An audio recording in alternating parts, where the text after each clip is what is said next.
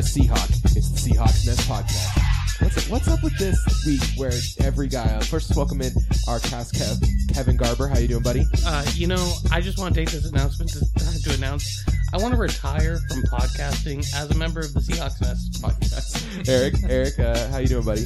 I'm doing great. I'm not topping that comment by Kevin. It's too good. So we got our terrific trio assembled, and a couple guys assembled to announce they wanted to retire Seahawk. First, Richard Sherman, which people who after trade gate this summer, maybe he was like, you know what, I got to get out in front of this. I want to retire a Seahawk. This is as much a story as that was. He said that he did not request a trade, which continues with the possible mistruths of Mr. R. Sherman. All right, and then we got Doug Baldwin saying he wants to retire a Seahawk. That one I believe. Yeah, I believe both of them. I mean, at this point in their career, even if they left, they would come back and sign one of those stupid one-day contracts. so I mean, it doesn't really matter. All right, so let's dig right in with a. If we were in a desert, we are in the middle of the Sahara Desert, like right now in terms of Seahawks news. It is dried up. We are in desperate need of an oasis. We are in bad out there. White uniforms with black helmets dragging combs through the desert. It is bad. All right. Top upvoted story of the week from the Seahawks subreddit. You ready? Jermaine Kearse had a baby. Yeah, I knew this was going to be our news. And Wait. Jermaine Kearse had a baby? That is news. Okay. His wife, Marissa, had a baby. That's less news. Kevin, is it news that I saw a picture of him holding it? And as we know now, he's not dropped the baby. That's because no one threw it to him. That's right. All right, here we go. Here's the question to follow it up with. And I don't mean this as a slight to Jermaine Kearse. Will that baby ever see Jermaine Kearse play in a Seahawks uniform? Yes, but not in its memory. Okay. Fair enough. Eric? Oh, no. Perfect. Exactly. All right. Let's see. Let's work our way down this I guess YouTube. list of topics that I have to talk about. All right. Last week, I went hard into Patrick Peterson. I said Patrick Peterson overrated. Pro Football Focus posts a tweet 2 days ago that says, these are the number one passer rating allowed by cornerback since 2014. Minimum 500 snaps. Sherman, number 1. Josh Norman, number 2. And Chris Harris Jr., number 3. I think there's a little volume issue here where Richard Sherman also just never gets targeted. Yeah. But he is very good. And who does not appear on this list? Patrick Peterson. Confirmation bias right here, guys. You heard it here first. Patrick Peterson still sucks. I got to ask a question. Josh Norman, this is since we are delving into massive potholes of looking and scrounging up for news. Josh Norman, is he as good as the numbers indicate, or his contract says? Is Josh Norman as good as the numbers indicate? Josh Norman is a very good football player. So do you mean, is he a top 5 corner? Is he a top 3 corner? No. He's a top 5 corner, probably. He's probably in the mix for like 5th to 10th. That's where I put him. Okay. He's very good. That's what I thought. If someone wanted to say he was the 5th best, I would understand their argument. Here's one thing is, I thought he wouldn't be that good in Washington because he's such a poor scheme fit to what they were trying to do, and he still did pretty good, which kind of proves he wasn't just like, he wasn't copping off of a Carolina scheme, although he was much better on Carolina than he was on Washington. Let's make that abundantly clear. He might have been the best cornerback in the league in Carolina's system. Also, Chris Harris Jr. is somewhat criminally underrated. Like, he gets love, but he is so good. He might be the cornerback that I like the most out of all cornerbacks in the NFL. If someone wanted to argue that he's number 1, you could make a very good argument for it. All right. Pro Football Focus also tweeted out the top run defender grades by edge rushers in 2016. Coming in a 3rd, Jadeveon Clowney. 2nd, Von Miller. And a 1st, our boy, Michael Bennett. Best edge defender against the run. Now, I think this is a product of him playing some snaps on the edge and some at defensive tackle and being so versatile and great in both the run and pass game. But the fact that he scored a 93 Pro Football Focus rating against the run is pretty awesome. And I think it speaks to how important he is to the success of our team. It also speaks to exactly what we talked about, the versatility and overall combination of skills on the 2017 and likely 2018 Seattle Seahawks defensive line is going to make offensive coordinators weep. Okay, and I have a question for you guys. What percentage of snaps? We've added a lot of depth along the defensive line. Do you think that Bennett will still play 80% plus of snaps, or do you think that that number will go down significantly? I think I think this year it's going to stay near that, maybe 78, 77, something like that. But, I mean, he is getting older, and they do want to extend his life. again, this is the NFL. They're probably going to use him up as much as his contract allows. That sounds really bad, but NFL players are used as human fuel. That's when they go to get their money. I'm like, get it. I would say that Eric took a big portion of my answer. I would tend to agree. I think the thing to remember, though, is Frank Clark has proven himself as an asset. And Averill has proven himself. Clark is the one who can alleviate some of the carries, but I wouldn't expect any of the rookies to really take a lot off of Bennett's plate. So I think you'd still see over 70% of the snaps. Bennett averaged around 70 in most games last year. He was either right under or right over in about every game, about 70% of snaps. As opposed to 2 years ago when it would have been closer to 80. Yep, and then 3 years ago, or 4 years ago, where he was closer to 60. So they have shown that they're willing, depending on the depth, they're willing to either ramp him up or down. Just depends on what they're trying to do. I think you're going to see somewhere in that high 60s, low 70s range. Okay. So especially early in the year. Kind of more of the same. Even though the rotation is growing, he's going to keep most of his snaps. Who loses the snaps then? Well, really quickly, though, if Malik McDowell comes on, you'll start seeing that sort of in the last 5 or 6 weeks of the season. That's where you'll start seeing those 60% snap numbers, like what used to happen with the defensive line when we in had week 15, 16, 17. We had everyone. Mm-hmm. Okay, who loses the most snaps along the defensive line, though? Obviously, there's Tony McDaniel snaps. That's 50%, but that's not enough to accommodate all of these guys that we signed. Do you? I think Cliff Averill. Who takes the X? You think Averill just doesn't appear on any rundowns anymore? Hardly ever? I think Cliff Averill, Few, but also, I don't know, Cliff Averill's had some success, and it's going to be really hard to duplicate that success exactly, and I think part of that will happen because of the scheme. And it's not a knock on Cliff Averill, but I think he will just kind of take an unintentional step backwards. Okay. Mine is Jaron Reed.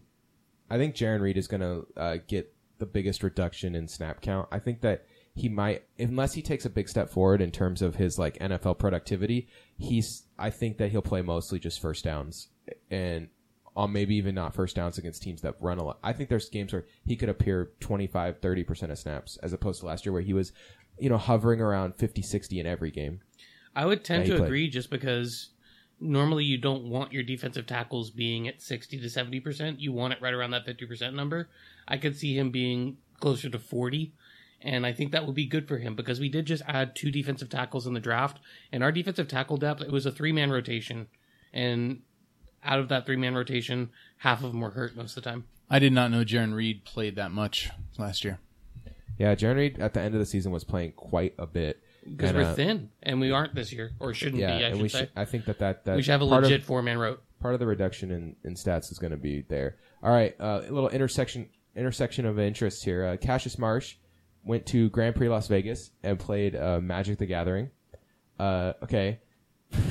I obviously care about this more than either of you guys, but do you think it's cool that the Seahawks did some YouTube videos and cross-branding with something super nerdy like this? Or what are your guys' opinions on this?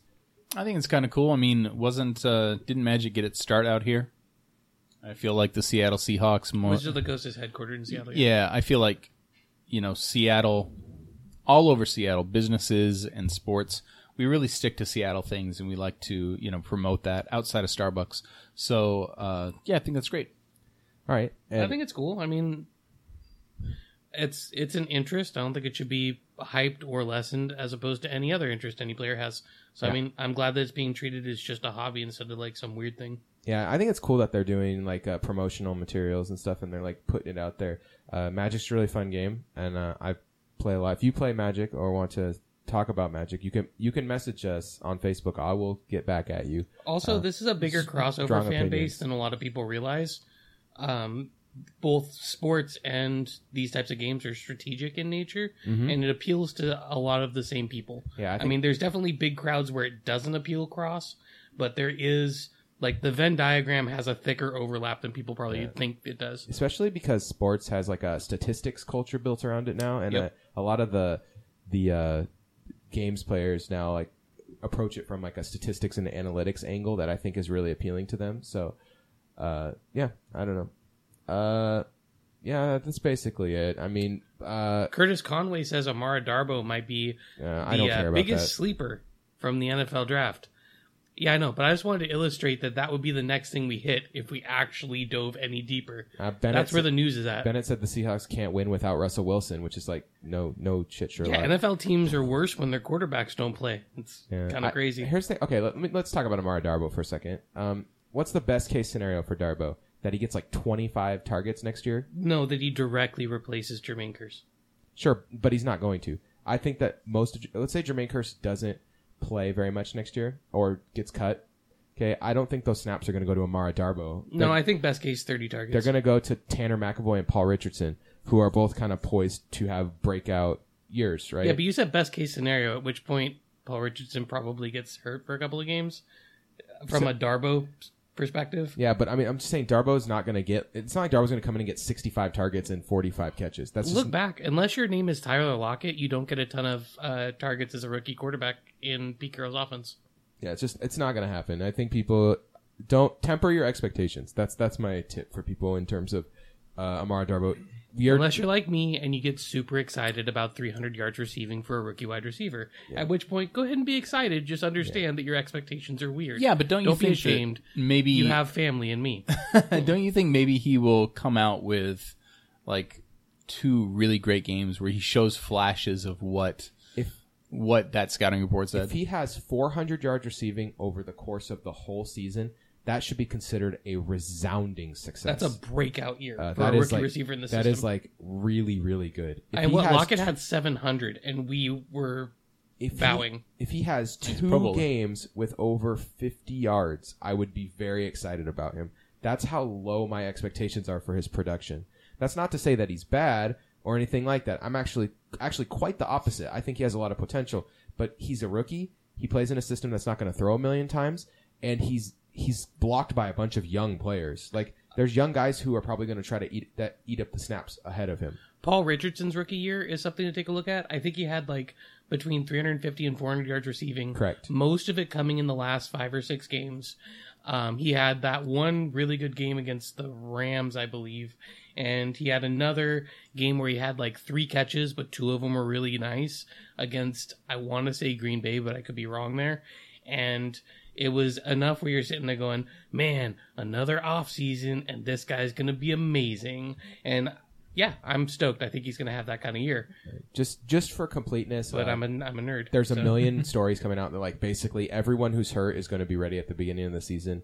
Eddie Lacy, Errol Thomas, Tyler Lockett, like all these guys, apparently they're all going to be good. And then finally, Kevin, your favorite story of the week, Austin Davis' ability to pick up the playbook blew Pete Carroll away. And I'll say this. If Austin Davis is starting more than 2 games at quarterback for the Seahawks this season, Kevin will be blowing his own head away. More than 2? Austin Davis, he's probably good enough that we can go 500 with him. Yeah, which is what you asked for from a backup quarterback. But he is firmly a bang average functional backup. Yeah. All right. Is he better than Tarveris? Yes. No, he is of that caliber. I think he's better. Right now. Tavares Jackson hasn't played. Then Tarveris would be right now? Yes. Yeah. I thought you meant Tarveris when he was our backup. I would say Tarveris when we had him. I would say he's equivalent. Similar. Yeah. He can do enough of the offense, and he's good enough that, if the defense is playing well and the running game's going well, he might go 2-1. If they're doing okay, he go 1-2. If we're relying on the throwing game and he's our quarterback, then we'll look like the Rams when they relied on him for the throwing game and he was their quarterback. That wasn't good. Okay, so if Austin Davis was the quarterback for the whole season, I would pick us to go 9-7. Like that, just right now, just gut call. But I just don't think there's not much upside above that. It's more like the floor could be much lower. Yep. Choices. He's really that good. All right, let's talk about NFL news because there was a lot this week. Do you want to start social issues or roster moves, Kevin? Because there was aspects in both regards. Or Eric, do you have a strong opinion? Roster. Let's go roster. Okay, I talked a lot about how I thought the Seahawks should try a reclamation project for Greg Robinson.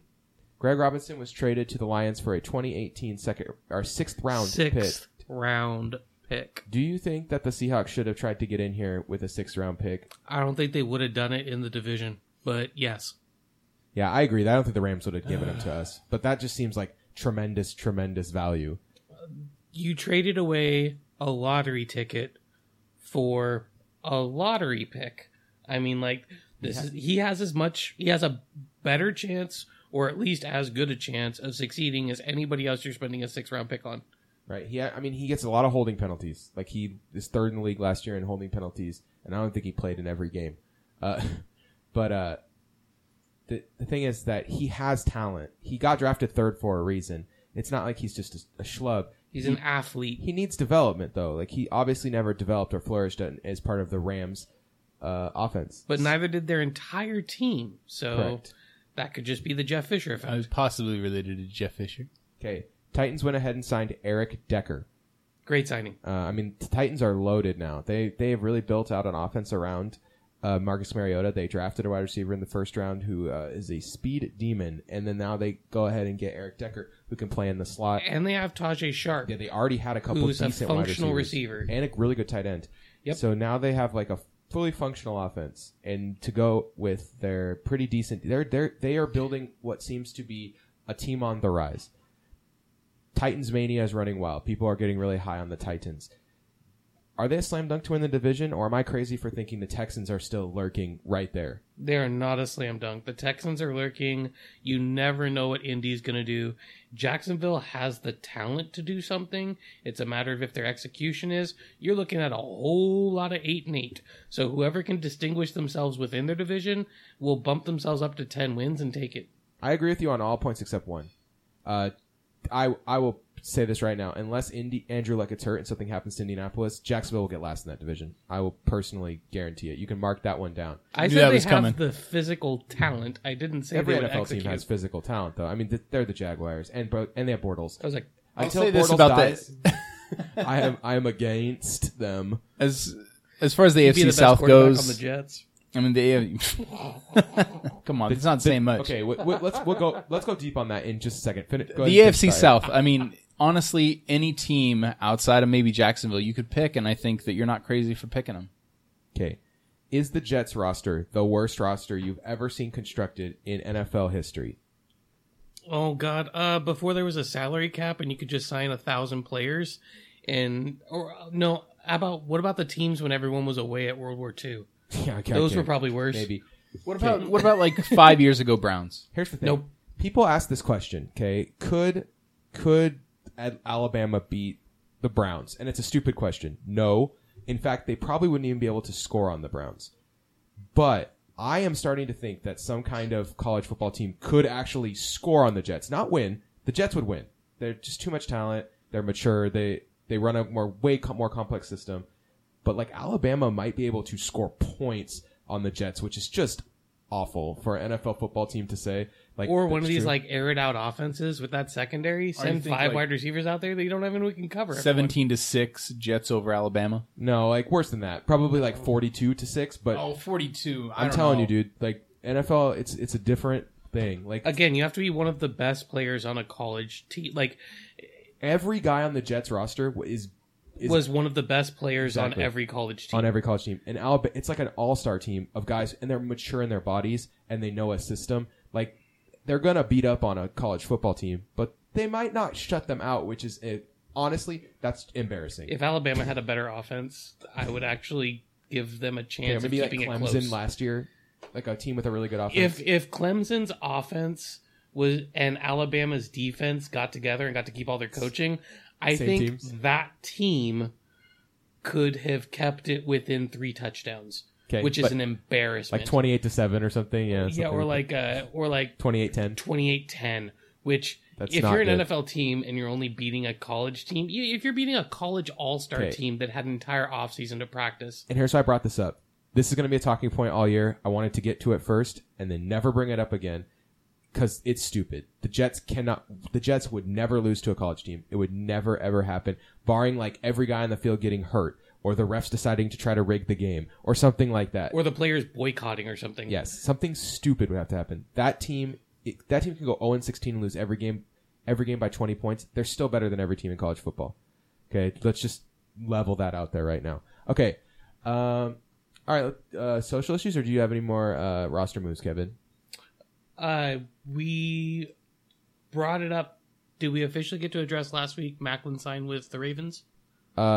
We did. Yeah, we talked about it. Okay, that was a solid signing. The Decker signing made me think of that because that was the same teams were bidding over those two players, and the Eagles lost out on both. How about this? Okay, here's a roster moves one.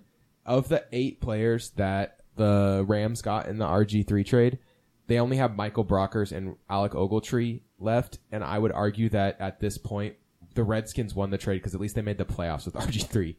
Like, Oh, yeah, that's fair. The Rams don't have anything left from that trade. Do you guys remember when the Vikings traded away an entire team worth of picks and players to Dallas in the 80s?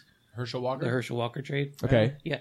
Or the Ricky Rams Williams trade? screwed that up because this was that trade. Right. This was absolutely that trade. And they found a way to just murder all the capital gained. Right. The fact you came out of that, you're flush with picks. Like, the Browns and the Titans just were given the exact same thing in the trade last year for the quarterbacks. And you could easily argue the Titans have already capitalized on it better than the Rams did. But for certain, It's a failure on so many levels, too. like if Cleveland Scouting. and Tennessee both make the playoffs in the next 2 years, that is spitting on the Rams because they had the exact same opportunity and they blew it hard. It's quite possible the Rams are the worst run franchise in the... okay, the Rams are the worst run franchise in the NFL, and we still have the Jaguars, guys. And the Redskins, They have Bortles. whose name Come on, we're not the gonna Redskins. we're not gonna bring up the Jets right now. Okay. By the way, Washington, they officially took the person who's been running the team anyway and announced that he's the GM. So the aptly name, I believe Dick Allen, right, is now running the franchise. The guy who ran Shanahan out of town despite never having really coached or been involved in a super successful team. Keeps unlike getting better. Shanahan. All right. So Social issues. Man, we have so many interesting social stories that came out. Let's start with the Ryan Leaf Ask Me Anything. I brought was it up. great. I brought it Yes. up last week. I have not seen someone who was so self-aware. He knows everything that people say about him. He admits that it's true. Like, he's like, yep, I was kind of a turd. Basically is what he said. So I was kind of the worst. can I give you my favorite line from that thing? Sure. So the question was asked after he made a few comments about San Diego and how San Diego really didn't help or protect him, which is accurate, and that's been out there, and that's known. I was actually Ask the Mannings. surprised by that, by the way, Kevin. Someone asked if you were drafted by the Colts, what difference would that have made? And he said, no real difference. I was the problem. Yep. Yeah. And that moment, that comment bought a lot of respect from me because he could have handled it a different way because undoubtedly San Diego really did not help him. No, but they did him no favors. he fully admits like, no. And yeah, they probably, here's the thing. The Colts maybe would have protected him a little better, but All it would have It would've just enabled him. delayed the inevitable. Yep. All it would have done is put The maybe crash a was 2-year coming. stay of an action cube because he knows what he was like, and he said it wasn't perfect. Another thing too is he was very eloquently spoke on issues of drug abuse in the NFL and in the nation as a whole. I thought he did a really good job, and I would love to see him working with current NFL players to handle pain management in a more responsible way. if the NFL was serious about having these programs for rookies coming into the league that would really educate them on the things they need to know, it wouldn't be Michael Irvin telling you how to handle the cocaine you're bringing in your luggage by having somebody to blame it on. It would be a guy like Ryan Leaf who would be out there going, look, these are the mistakes I made, and this is what I had to do to get to that next level. Because people look at a guy like Michael Irvin and go, yeah, he had his addictions and everything, but what did it really cost him? Nothing. Yeah. People look at Ryan Leaf and they go, that man there is the cautionary tale. And you listen to that differently. You have to listen to that differently. If Todd was it Marinovich? Yeah. Yeah, if Todd Marinovich, I always get him and the offensive lineman who took steroids mixed up. Tony Mandrich. The Green Bay guy. If Todd Marinovich would have really cleaned himself up to the point where he could actually hold down speaking engagements, he would have been the guy who could have done this. But you need a guy like that, somebody who really did lose it, to come by and explain to these people, like, this is what's at stake. Having a guy who had 10 years in the league and made his millions and is on the set at NFL Network going, yeah, but, what did drugs ever get me? 10 years in the league, millions of dollars, and a spot on NFL Network is apparently the answer to that question. Ryan Leaf being able to say, 2 years in jail and being fired as a low-level college quarterbacks coach, that's what it gets you. That's a much more real message. Yeah. I thought Ryan was the realist. Eric, your thoughts in general? The honesty of the questions, like I told Kevin when he first started, that I was surprised he said that the Chargers didn't help him out. Because I watched the E60 special with Ryan Leaf, and so I expected honesty in a certain regard with his own problems, but I didn't expect the honesty of, this team wasn't good to me, because I figured he might have deferred that just to kind of heap it all on himself, like to take more, but he wasn't afraid to be like, San Diego wasn't very good about this. He didn't dodge anything either. No, and he was honest about it, and I feel like if someone would have tried a gotcha question or like to really rile him, he would have stayed even keeled and just said, no, this is the problem, it was me, and this is why, and thanks. Yeah, and I think like it's cool to see people turn their lives around, and he's even said like every day's a fight. Like I have to make sure every day not to let myself get into the old habits that I was in, because these old habits die hard, and they're what ruined my life the first time. And it's I don't know, it's inspiring. It's inspiring. Addiction's a terrible disease, and it takes a lot of lives, and we see it in the NFL because of the how brutal the sport is, that these guys can get hooked on these painkillers, and it can be really tough for them.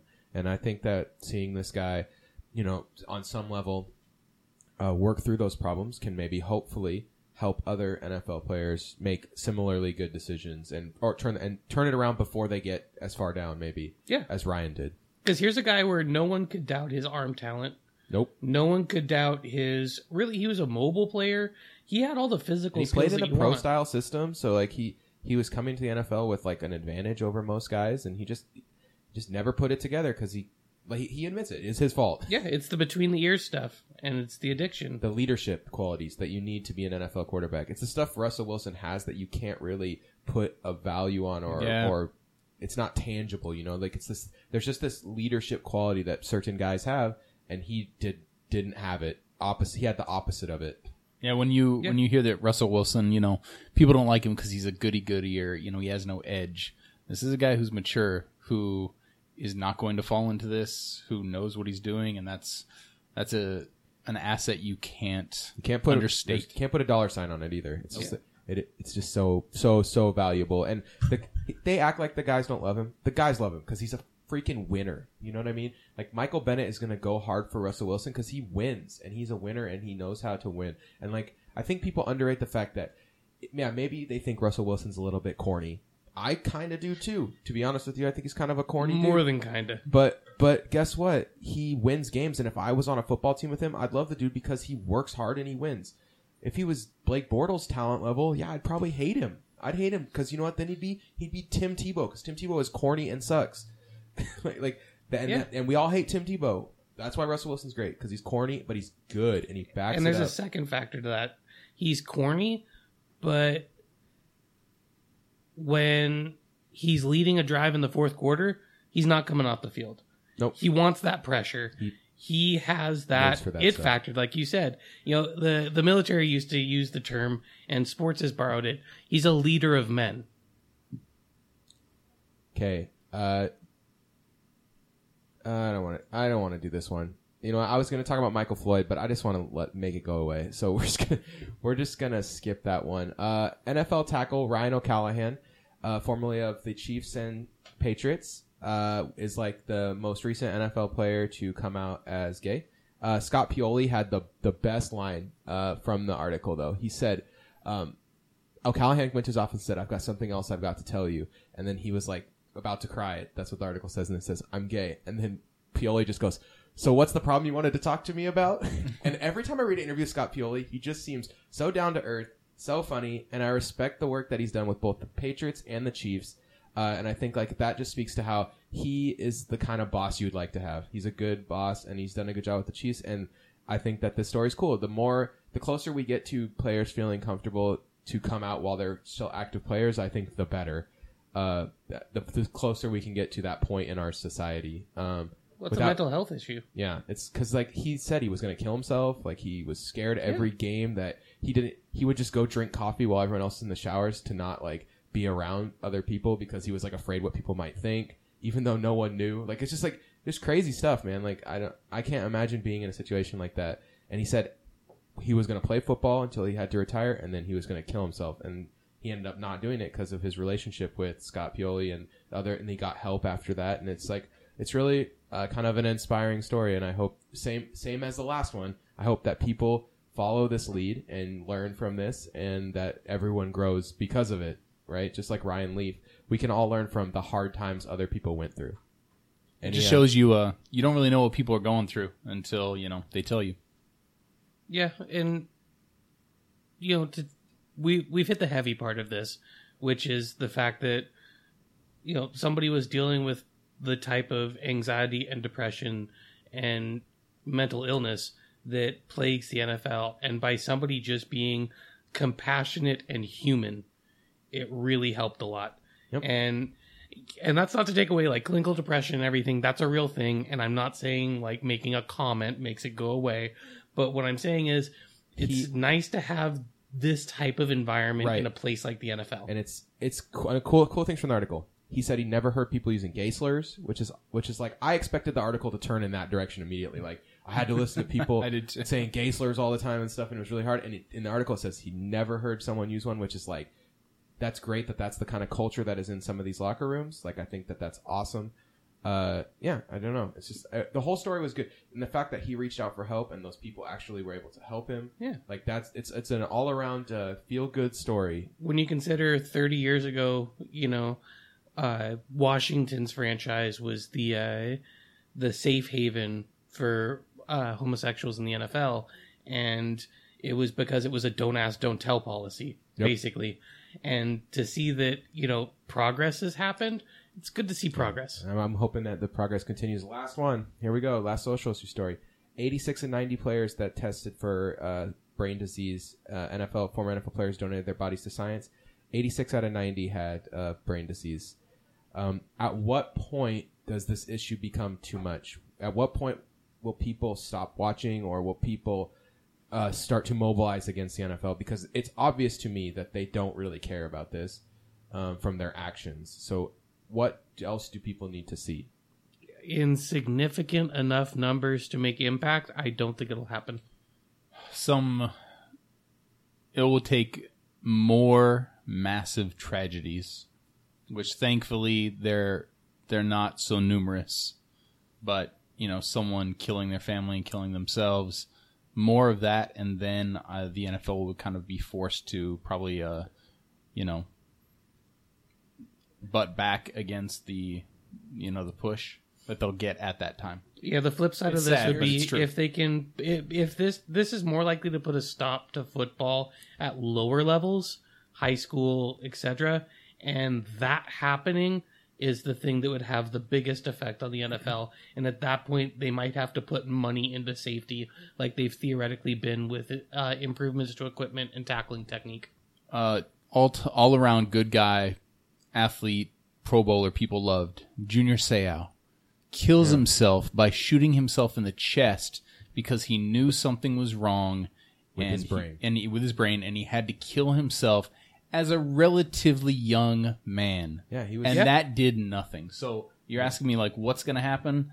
Many more tragedies. Okay, I think the NFL has a big lawsuit brewing here. I think that the way they handle this is so poor. And here's what I need to see. Okay, they're offering a lot to an NFL football player: fame, fortune, all that stuff. Right? It's a big opportunity for someone to make a lot of money.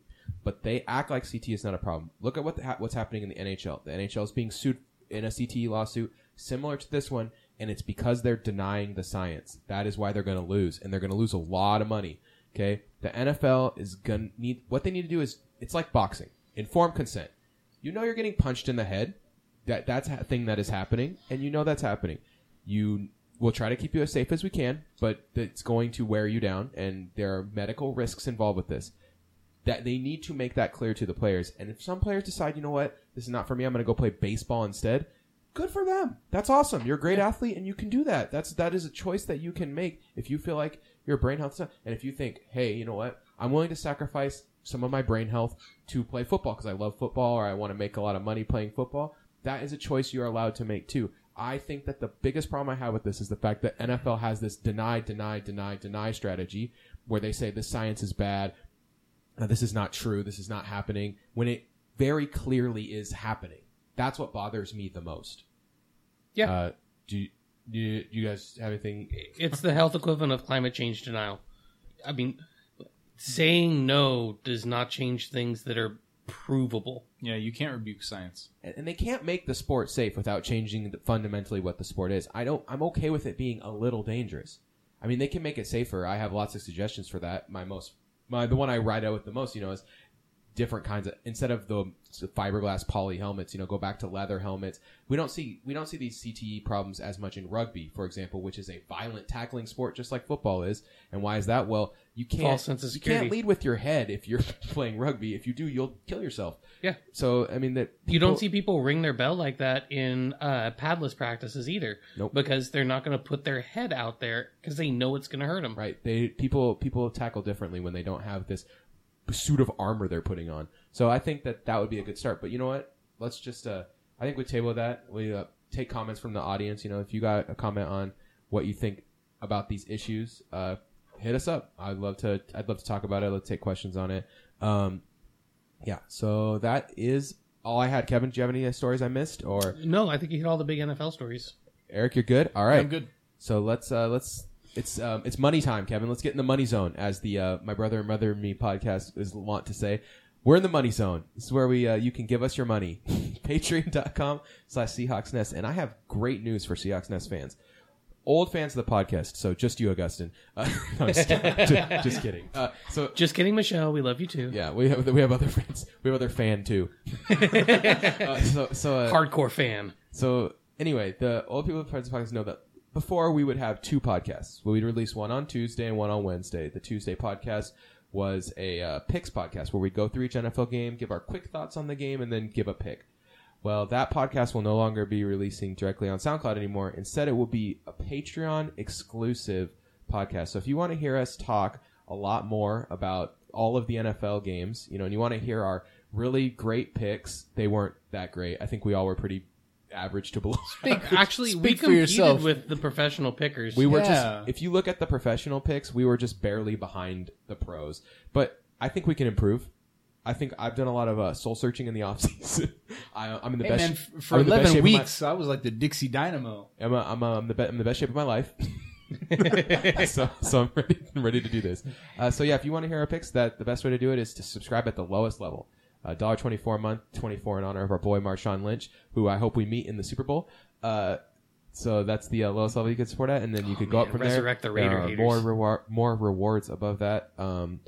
We use that money to buy podcast equipment, and if we ever reach $100 a month, we will have a big time live stream party American party that you can win prizes. So yep, that's my sales pitch right there. Patreon.com/CSNS. Now let's say you don't want to get in the money zone. You're like, you know what? The money zone, that's not for me. There's lots of other ways you can help These guys sound kind of dumb. I don't know what they would do if we gave them spare cash.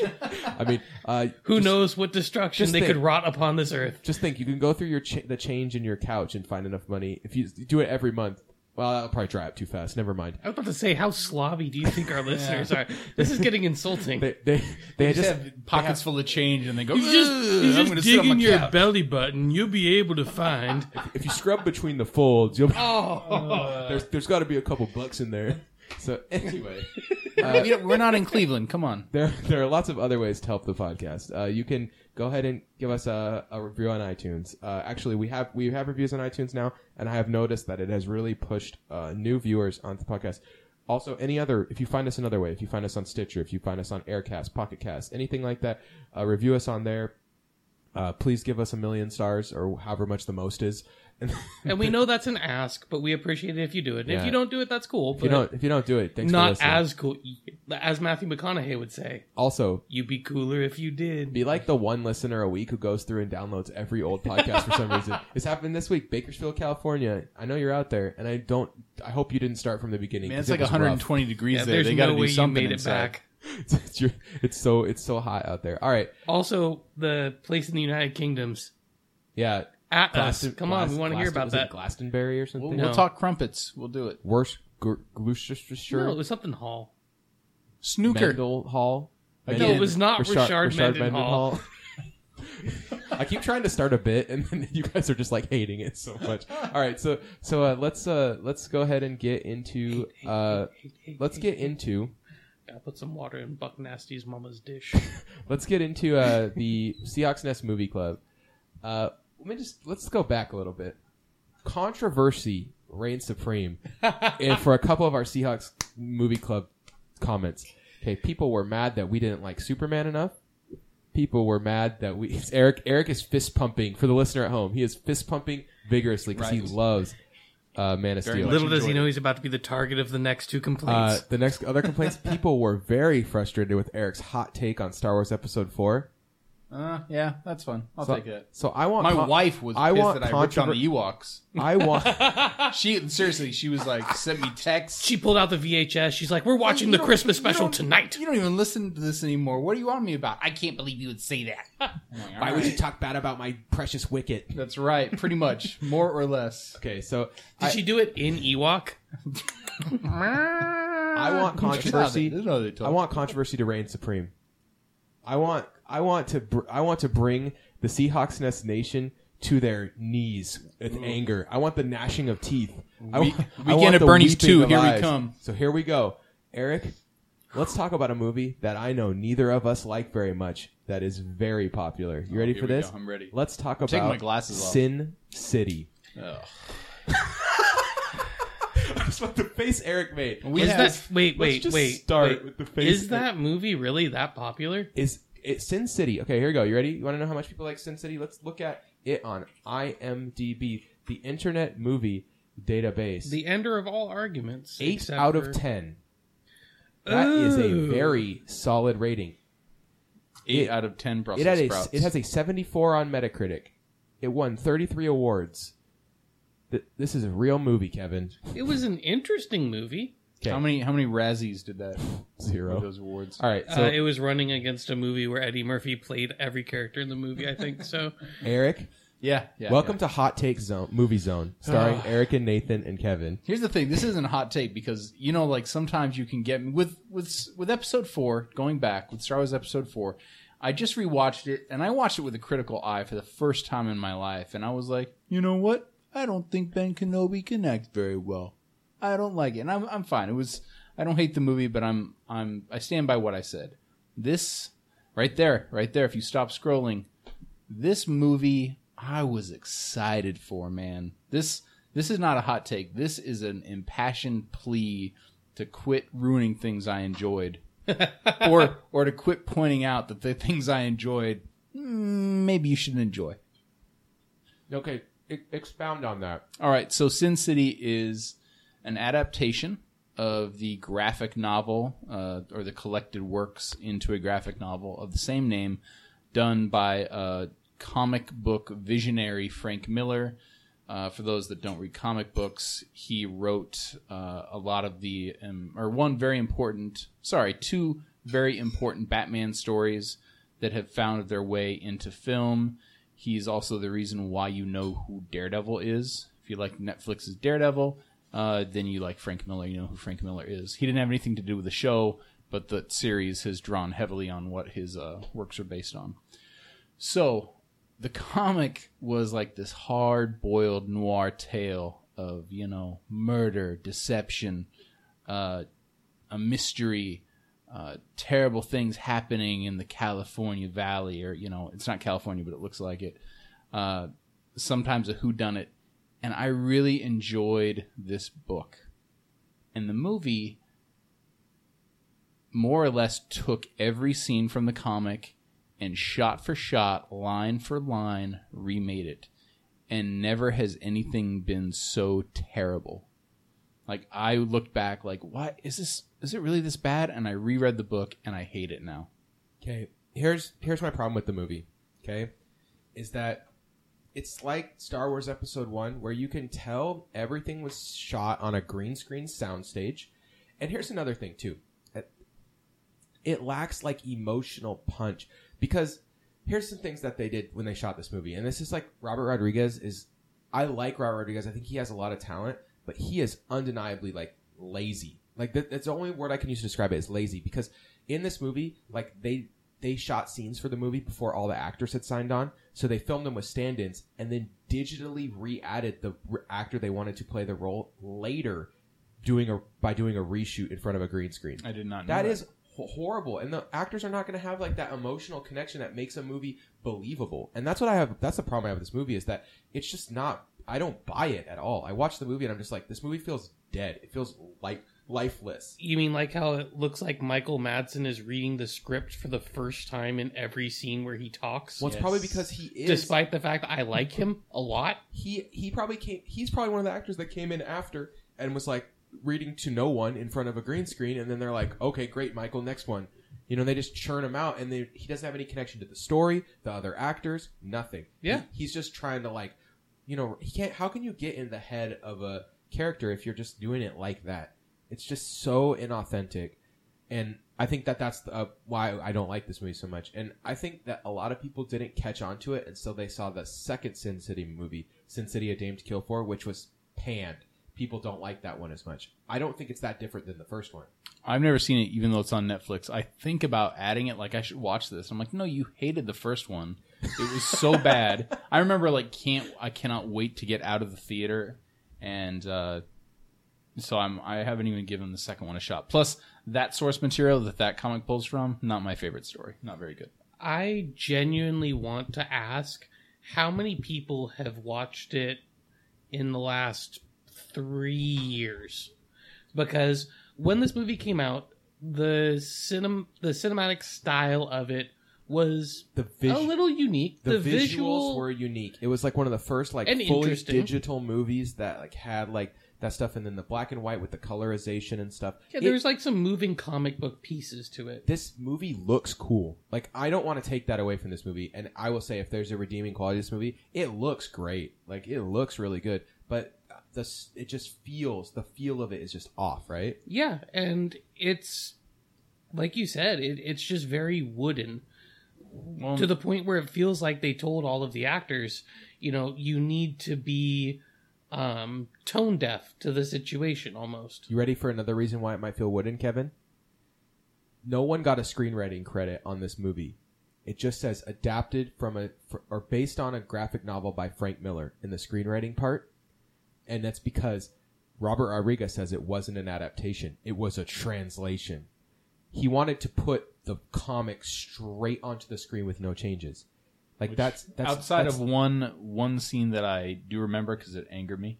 There are no changes. There's one added line when the priest dies. Yeah, but there's hardly anything different, and I think that's a big part of the problem, is that film and comics are a different medium. Yep. And we've seen great comic book adaptations now, and none of them are word for word from comics. I mean, some of them follow the structure, like Batman Begins is a good example. There's a lot of stuff in Batman Begins that's straight from the comics, but they've pieced it together in an interesting way, and they've strung it out a little differently, and there's changes here and changes here and changes here to make it into a movie, as opposed to making it just a straight adaptation of The Dark Knight Rises or whatever comic you are basing it on. Yeah. Well, the way dialogue works, I'm sorry, written dialogue and spoken dialogue are not the same and can't be.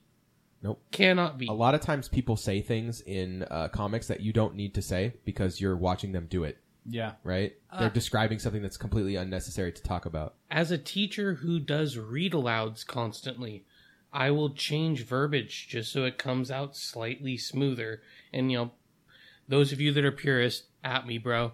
But at me, but the Very Hungry Caterpillar needs a few grammatical changes to sound good, okay? In all seriousness, though, when you're reading out loud, you have to make some changes so it flows for you. If the actors were being directed against that, Yeah, no wonder. They're saying words that don't belong to them. That's so unnatural. Yeah, it's a They're shame. doing an impression, basically. Well, Kevin, you summed it up when you said Michael Madsen was what was the phrase you used? He was awful in this movie. It sounded like he was reading the script for the first time. Yeah, and it does. And I think we, like a few weeks ago, I made you guys watch that scene to tell you how much I hated this movie. Yeah, it certainly reminded me of how... Yeah. But it's got Mickey Rourke in it, who's a fine actor. And it has a bunch of... It has Powers Booth. It has people. It's got a lot. I believe Benicio del Toro... If we're just going to talk about the actors and actresses in this movie, there's so many good ones. I'll say Benicio, I don't know if she's a great Toro. one. Benicio del Toro and the girl from Gilmore Girls. Alexis Bledel. Thank you. Mm-hmm. I think their scene is the only scene with any chemistry in the whole movie. And I'm not saying that's a great set of scenes. I just felt like Michael that Clark was it. Duncan.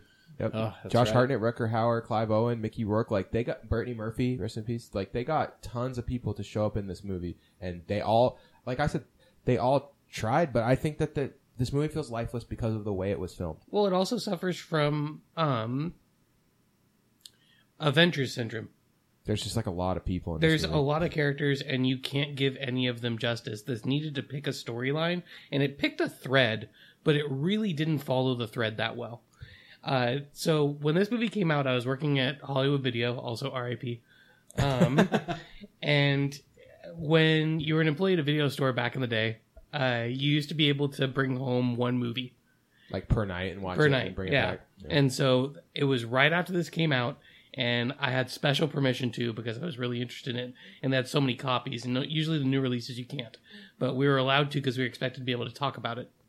So I brought it home, watched it after a closing shift at like 1 a.m, and fell asleep during the movie. And I was like, okay, it's just because it was 1 a.m, whatever. And I had to bring it back the next day. So I woke up, had breakfast, coffee, went to watch it again. And after I finished the movie, I'm like, yep, that's why I fell asleep during that movie. Like, this movie just does not hold you. The thing about this movie is it's beautiful to look at. I think I saw it in the theater the first time, and I think that's by far the best way to watch it just because the visuals are so good. But it's just flat. It's just flat. Like there's something there's something missing. It's like an android, like it looks really good, and it's like, but in the end, it's a lifeless husk. just no Yeah, soul. but androids Apologize are to all cool. of our Android listeners. Yeah. Yeah, sorry to all robots, adaptive AIs who are listening to this. Or robots. Especially the one Thank in you, Kevin. Glastonbury, Berg Town, England. It's like Weisenhall or something like that. Yeah, I feel like this movie, I don't know if this other movie is on your Lonnie list, Nathan, Chisenhall. but it reminded me of the Blair Witch Project in the sense that a lot of people love that movie, and I feel like that brought a genre to the market, meaning, this And brought I'll the never forgive CGI. it. Yeah, and it's really not a great movie. Like, Frank- thanks for bringing that out, but Frank Miller sucks. never would have let any of his other comic books be used, like the Batman comics and stuff. Like they would have been hard for Nolan to use them to inspire his work if it wasn't for this.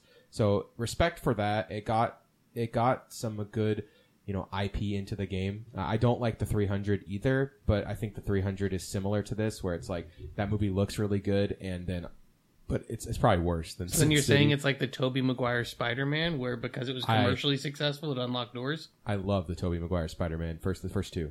They're good. Nathan loves crying Spider-Man. I like loves when he crying kisses Mary Jane upside down. I like when he wrestles Randy Savage. I almost Bonesaw is got ready. kicked out of a theater for laughing through that movie, but I enjoyed it greatly. Yeah, I think it's fine. I enjoy it like I enjoy Maximum Overdrive. Oh man, I don't think it's in that neighborhood. You don't love anything as much as you love Maximum Overdrive, Kevin. Okay, so My third child. We spent a lot of time kind of slamming on Sin City, and so we're not suggesting anyone go watch this. Let's give the people a movie to watch. What's a movie by Robert Rodriguez directed film that you would recommend to the viewer? And you can't say Spy Kids because that's too obvious. I got. I thought you were going to go I in a know different mine. direction with this I know question. mine Go for exactly. it. Go ahead. You guys are going to laugh I at need me. to stall. All listeners are going to laugh at me. I'm going action movie. I'm going Predators. Predators, all right. I love Predators. It basically took the. He was the producer, by the way, not the. He didn't direct it. So does this not count? No, it counts. He was Okay. heavily involved in making the movie. Yeah, he he basically wanted to make a sequel to the original Predator, and he said like, yeah, maybe Predator 2 with Danny Glover, maybe that exists, but I don't really care if it exists or not. Like, this is the spiritual sequel to the Arnold Schwarzenegger Predator movie. Right. He tried to make like an actual sequel to Predator instead of making it like a different Predator. And here's the thing, because Predator 1 and Predators, it's like, and I'm sorry to drag out the O, but I'm going to do it anyway. It's like Alien and Aliens, and both movies, the sequel is much like the original Predator in the sense that it is clever. It is not just trying to be like, hey, we're going to put a Predator in Los Angeles and we're just going to make it real bloody. No, Is that Crocodile Dundee? Yeah. Sorry. Kevin, I watched that last week. We'll talk after the show. Next week on Seahawks Test Movie Club. I hope it's on your list, Nathan. We do the trilogy. I feel like Predators was clever. It was smart enough for being a mindless action movie, sci-fi action movie, which I love sci-fi. I love action. Combine the two, and you may have a good movie. I enjoyed Predators. Oscar winner Adrian Brody. Yeah. All right. Right. Kevin, there's still a several movie I good choices left. There's a movie I absolutely love. I have owned this on 3 different digital mediums. All right. Including VHS. I will never apologize for my enjoyment of Desperado. Okay, Desperado. All right. I was hoping you'd pick Desperado or Once Upon a Time in Mexico. Both are really good movies. El Mariachi's good too. It's just like it was filmed for $3,000 and you can tell. It is clearly the predecessor to Desperado. Right. Desperado was the movie that they wanted to make when they were making El Mariachi. He said that. And it has great scenes. I love the narration style, with Tarantino setting it up in the bar. There are so many good moments in that movie. It brought Selma Hayek into my young world, which is also a good thing. But it's a good movie. This is a very, very good movie. The action is well done. Yeah. If I didn't go with this, I would go with The Faculty, just because that's mindless, dumb fun. Ooh, forgot about The Faculty. Yeah. Very dumb, fun movie. If you like Desperado 2, Once Upon a Time in Mexico, the third movie in the trilogy is also very good. Skip the second. It's fun. the second movie is Desperado. The first movie, skip the first one. Well, I will say this El Mariachi.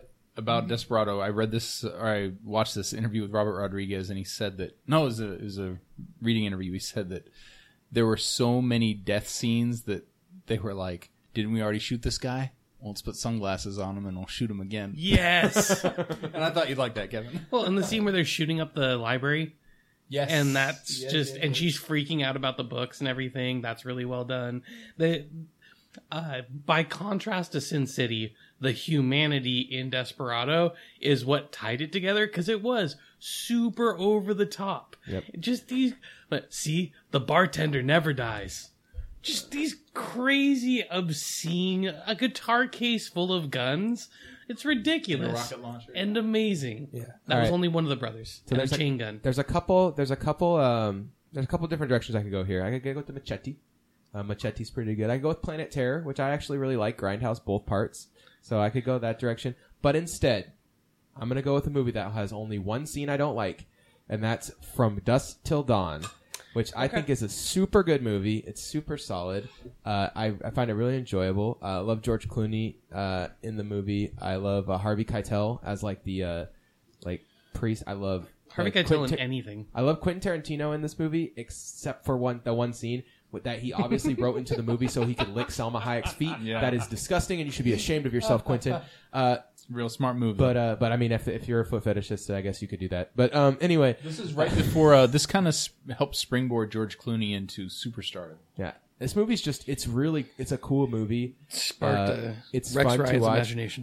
Cheech is so funny in the movie when he's in the thing and he's talking to all the girls you can get. He's like, "We got." Oh. I don't want to say what he actually No, sounds you're gonna say, but if you you've seen really it, shouldn't. if you've seen it, it's so funny and it's so good. You want to know how? I always wanted to know how scripted it was. Yeah, and how much he was just improvising that scene. It's Yeah. so good. Or how many times they shot that scene. Yeah. So yeah, and then there's just it's a really solid, fun movie. I think like if you ever like catch it on cable, you should just watch it. Or if it's on HBO or something. I always like to talk about what people have coming up. So James Cameron is producing a manga adaptation with Robert Rodriguez of Alita: Battle Angel, which I have never watched, so I don't have a strong opinion on this. And then he also has another movie coming up called Ugly Doll, which I also don't know much about. There's not much information out there. You are burying the lead, And then sir. the last thing, Ugly Doll is like I guess it's a plush toy. His kids probably like this. He made these Adventures of Shark Boy and Lava Girl movies because he said his kids would like it. So maybe these Ugly Dolls, he really likes them. And then the last thing is he is attached tentatively to an Escape from New York remake. Oh no, you're burying the lead. That's it. He is also attached to Machete Kills. Machete in Kills is out. space. Oh no. Yes. No, that's not why. I was like, Machete Kills already came out, dude. That movie was horribly awesome. In space. Will be as good as Leprechaun in space. Nothing. Oh can yeah, 100. He also has this movie, 100 Years, the movie you'll never see, where he like locked a movie in a vault for 100 years. It's like in a cellar or something. I hope he's trolling. It's apparently it's not that good. It's Sin City. Like him and John Malkovich just kind of mailed it in, but it's just like because it's like a concept thing. All right, what else? I think that's it, right? It's like that Wu-Tang album. We're pretty good. Okay, fine. I want to do one. You know what? We're over an hour. I can't do it. All right, now I'm going to do it anyway. Machete, what's better, Machete or Hobo with a Shotgun? Machete. I have a soft spot for Rutger Hauer, so I want to pick I'm with Hobo you with on a that. Shotgun, but I think Machete's a better movie. Machete's probably better, but Hobo with a Shotgun. Come on, gave Rutger Hauer work, and the man deserves work. What about Bubba Hotep? Could we throw that in there? I mean, I don't feel like that's in the same like grindhouse. No, but that is a fun movie, Kevin. thing. I thought we Anyway, were just naming incredibly fun, weird movies. all right. So yeah, I thought Kevin, you'd be more excited about this Escape from New York remake that he's attached to. Yeah, but Machete Kills in space. I have blinders. All right. That's So for it Kevin hit me in the Garber, feels. for Eric Ronovic, I'm Nathan Santo, and we'll see you next week. Yo ha!